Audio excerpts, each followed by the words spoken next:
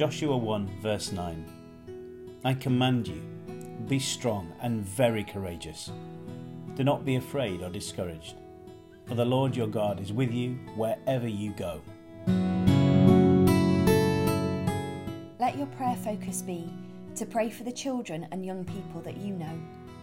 Name them before Father God and thank Him for the gift of them, for their lives, their energy, their gifts, and for their futures.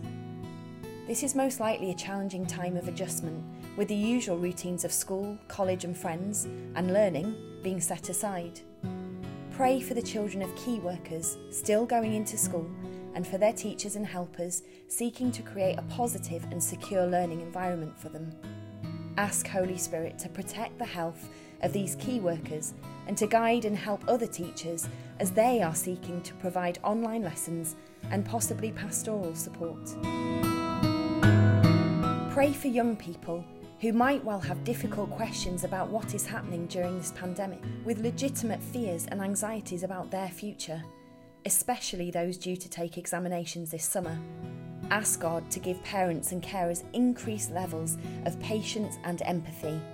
Ask for wisdom also as they talk things through with young people, helping to support good mental health and well-being.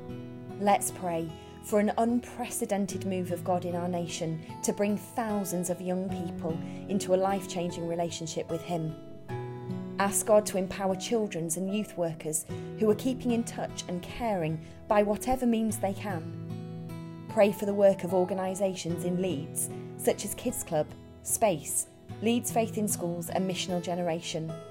Pray also for many other similar organisations nationally who are reaching out and working hard to give extra support to children, young people and youth workers at this time. If appropriate, keep in touch. Let children and young people know that you're thinking of them and praying for them. With parental and carers' permission if needed, why not post cards or little gifts through the letterbox or get them delivered by mail? Do you know any single parents? They especially might need your support and encouragement. What could you do to help? Let your worship focus be, our God is with us. He will never leave us.